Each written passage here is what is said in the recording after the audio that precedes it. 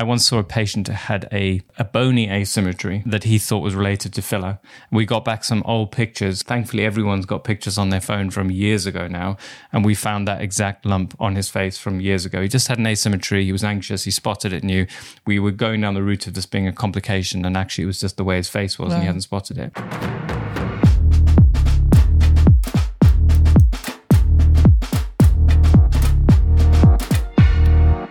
Welcome to the Aesthetics Mastery Show. I'm Dr. Tim Pearce. Hi, I'm Ryder Pearce. And today we're talking about delayed onset nodules, something we all need to know a lot about generally, but we're also heading into a phase, possibly with respect to the vaccine and maybe with the pandemic, that we may have more reactions to think about and certainly more to deal with. So let's dive in and find out more. So what do practitioners need to know about these delayed onset nodules? Well, the first thing is don't assume immediately that it's a filler reaction. That's probably the first thing that I see new practitioners do too often, which is any problem that they're presented with, they immediately assume, oh, it's my treatment that's caused this problem. There are many medical causes of lumps and bumps, and you need to have your clinical hat on generally before you immediately start assuming that you've caused a complication with your treatment, because much of the time it isn't that problem at all. So how do you deal with someone who attends with a possible filler reaction? So, most of the time they attend with a lump or a bump or something visual that they can't see. Now, it's those that are trickiest, actually, because if it really is a place that you know you're injected and there's lots of swelling, it's quite a lot easier to make that diagnosis of their inflammation going on. It's the milder ones where you need to make your first step discerning whether this is an inflammatory process or a non-inflammatory problem. And that's the first thing that then puts you in a different route from that point onwards. So inflammatory, we all know the signs of inflammation, but you've got to go looking for them to establish it. So especially a small lump, one of the tests you might do is just to feel it. Like, does it actually feel more tender than other areas? Because one of the things you asked me just before we came on air was, how do you tell the difference between an inflammatory and a non-inflammatory? Because it could just be a filler lump. Well, one of the ways is to palpate it. And if it feels tender, that's a clue that there's some inflammation going on there, because mostly filler on its own is not tender. So that would be one of the first things, figure out whether it's inflammatory or not. And obviously some of that's down to the history. So you could ask them a series of questions that look for inflammatory causes. Have you had a cough or a cold? Have you had any dental work? Anything that could cause inflammation. You may then start to lean in that inflammatory way, but also what's the history of the lump? Did it come up immediately after the procedure and has just got worse since then? Because that's very different to a lump that came on maybe 3 months after the procedure, has come on gradually and is a little bit tender. And that would also be different to a lump that has no tenderness and has no real signal that there's any infection, but is also there or present. So they're different, but importantly different, because each of those has a different possible cause and a different treatment. How do we break it down and decide which route to go down? I'd start with questions first. So is there any tenderness? Is there pain? How did it come on? What's the sequence of events? I just woke up with it. There's no tenderness. And then you're leaning more towards non-inflammatory. If it became a little bit sore and painful and then was swollen and you felt it and it feels a bit tender, I'm immediately thinking that's more inflammatory. Right. And that's going to then take you off down the other path. And when does a lump become a delayed onset nodule versus just a normal lump after the procedure? Yeah, that's a good question. What I always look for to differentiate delayed onset nodule and any other type of nodule is that there should have been a period where there was no inflammation and a recovery. And I actually don't mind if that's 3 or 4 days, although that's on the shorter end, or whether it's 3-6 months. But you need a period where things seem normal. And that's a good indication of that it's not post-procedural, because every procedure, if there's bruising, you can get lump. A bruise itself can result in induration, and you get texture changes in the skin that feel like a lump, but it's not reactive. So you're looking for that period of quietness where everything was fine, and that's the key that differentiates it from procedural injuries. You mentioned before that it might not be anything to do with our procedure. What else could it be? So it's, as I said earlier on, it's very important to keep your mind open when patients first present. It's one of the most common ways that clinical mistakes are made, is that something happens in the history-taking process that makes the clinician shut off their mind to many, many, many other differentials, and they get they get tunnel vision. I've seen this happen in A&E when I used to work in A&E, where sometimes the triage note on the front of the page would distort the entire consultation, and you'd realize that triage note was either basically done in 3 seconds, and it would say something like chest pain, and really once you got talking to them, it's more like a gallbladder, and you can waste ages because it's a rough description put in by the secretary that basically isn't. That sways everyone's thoughts way too quickly. And patients do this themselves. They'll sometimes ring up and say, I've got a headache. And it turns out that it's more about eye pain. And that's a really different history-taking process than headache. So you've got to think broadly at the beginning. And so when it comes to lumps and bumps, just think there are many, many things that can cause lumps and bumps and inflammatory processes that happen in people's heads that are nothing to do with dermal filler. And the sooner you rule those ones out, and then you can narrow in on your particular causes. But, one of the more typical ones you see quite often with new injectors is Fordyce spots. So those are they're there already, but when you inject filler, they become more readily visible. So you get this increase in contrast, or sometimes it's about rotation of the lip, so you can see them more easily. And new clinicians plus new patients suddenly think, oh, there's some problem with my filler. And actually, it's just something that was there all along. But there are many examples of that. So lymph nodes are another example. Lymph nodes come up in the face for any infection that may be anywhere in your head. And they can feel like filler lumps if you're not careful about it and you get the diagnosis wrong. You don't want to end up trying to high laser lymph node, for example. I once saw a patient who had a bony asymmetry that he thought was related to filler. We got back some old pictures because I was convinced this was nothing to do with filler, and I got his phone out. Thankfully, everyone's got pictures on their phone from years ago now, and we found that exact lump on his face from years ago. He just had an asymmetry. He was anxious. He spotted it, knew. We were going down the route of this being a complication, and actually it was just the way his face was, and he hadn't spotted it. So it's fairly common. Lips have loads of these things. So mucoceles are a good example.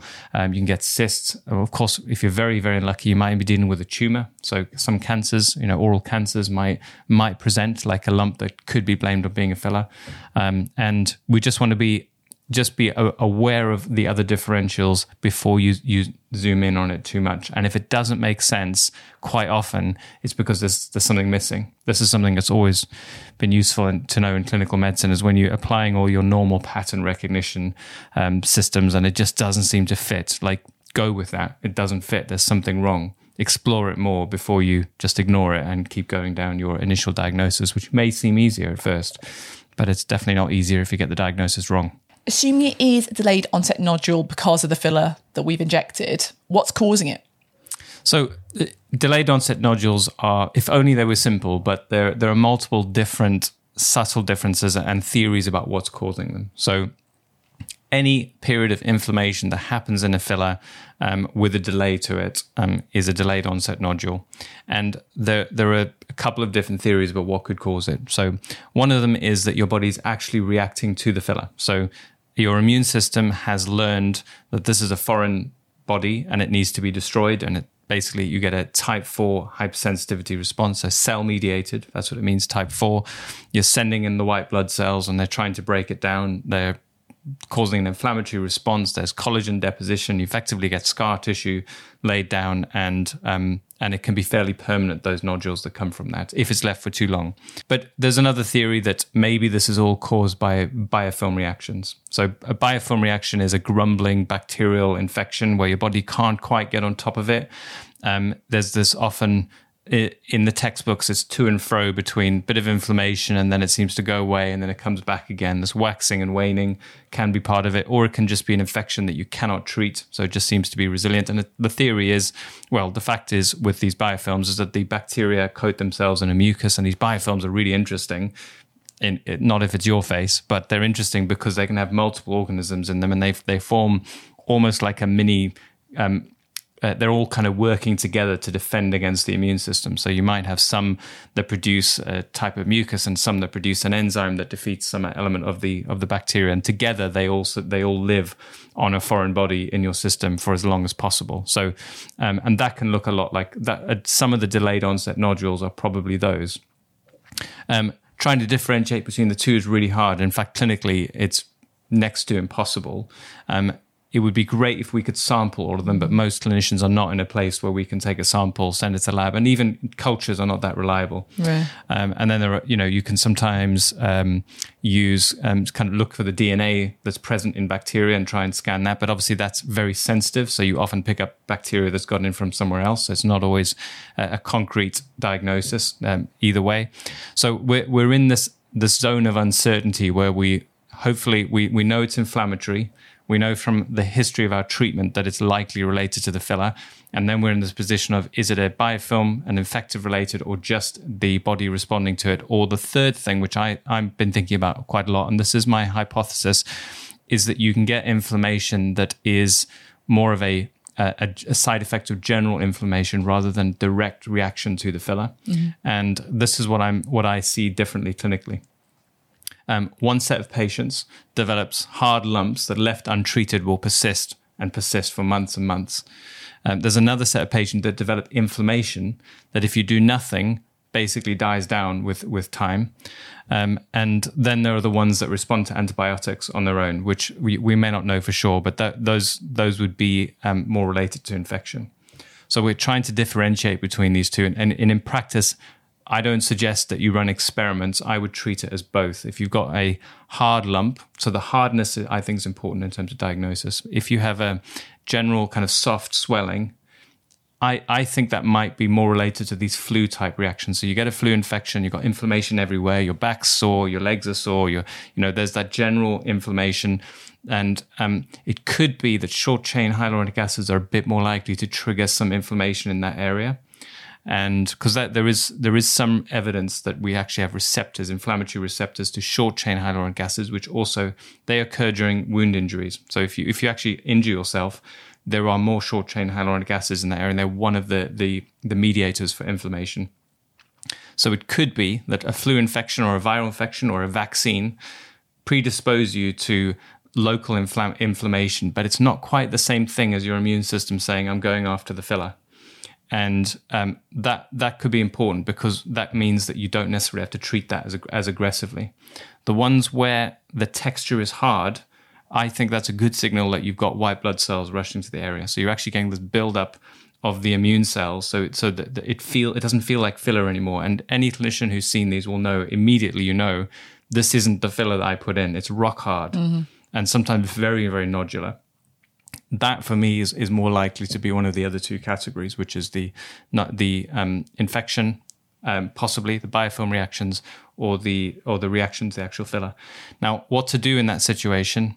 I think it's safer to treat them as both. So you'd combine steroids and antibiotics, and then give that a reasonable amount of time to respond to that before you decide to use Hyalase. And that's another discussion we can have, which is when to Hyalase. Why are these delayed onset nodules more common in lips?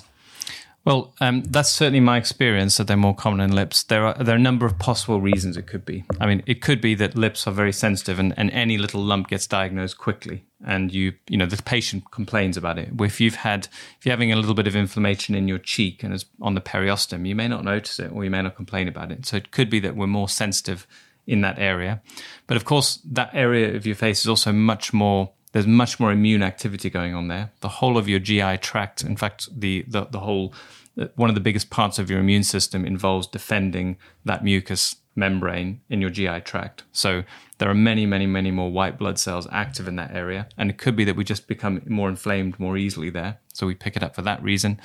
It could also be that there are more of these biofilm reactions because the mouth is full, as we all know, it's full of bacteria. No matter who you are, no matter how often you brush your teeth, plenty of bacteria there that if they got into the wrong place might cause, and it's certainly an inflammatory response. And we know that from dental work, it's one of the possible causes of these inflammatory reactions is dental work because you get a temporary bacteremia. So just an influx of bacteria that are quickly dealt with, but they stimulate the immune system to respond, and that causes problems. Should you deal with the lumps in lips any differently, or is it all the same principles? Well, I mean, a non-inflammatory lesion is very different to deal with an inflammatory lesion. They're fairly straightforward, massage, time, Hyalase if you need to. Whereas the inflammatory lesions, if it's on the soft type, and you can't find a focus for infection. So this is a patient who had a cold last week. Today they're fine, they have no temperature, they have suddenly swelling in their lip or their tear trough or something like that. They have no other signs of infection. You could just treat the inflammation if it's bothering them. But also, I don't think it's that unsafe to leave it and keep a very close eye, but just to monitor them. Now, this might be especially true, for example, with the vaccine, because as we talked about, you probably don't want to be suppressing the response to the vaccine, or you may not get the immunity that we're after. So if someone has a little bit of swelling after that, you might just want to try your best to do nothing. I do think the psychosocial impact's important. So I don't just look at my patients as chunks of meat. If someone's very, very upset, that might make me lean in a bit harder and be a bit more aggressive with my treatment. Something big coming up, a wedding or whatever. There are many psychosocial reasons why you might decide it's warranted to treat a little bit more aggressively to get the inflammation under control.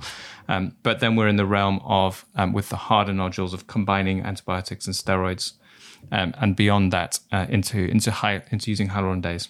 But just on the psychosocial element, though, I think a lot of that can be helped with a good consultation. Because I know myself, when I've had the second time I had my lips done, both times I had a lump that just went after about 4 weeks, so quite a while. But I just let it do its thing.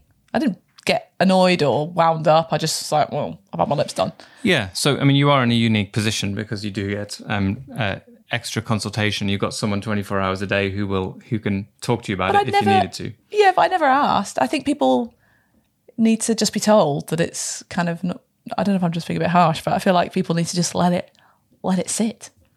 Yeah, there's nothing wrong with saying we need to give it some time. And if that takes away the anxiety and you're not worried about it, and moreover, you're not hampered in your day-to-day life by what you look like, then yes, it's absolutely fine to let it run. And I would recommend that because as a general principle in anything medical, minimal interventions are a good idea. I mean, one of the things you learn with experience is that sometimes when you're trying really hard, it's when you make things worse.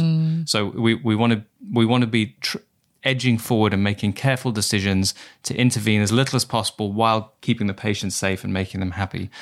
But on the other side, you can be too medically centered. And I've seen clinicians leave cases where, often I get messaged by people who are trying to get second opinions.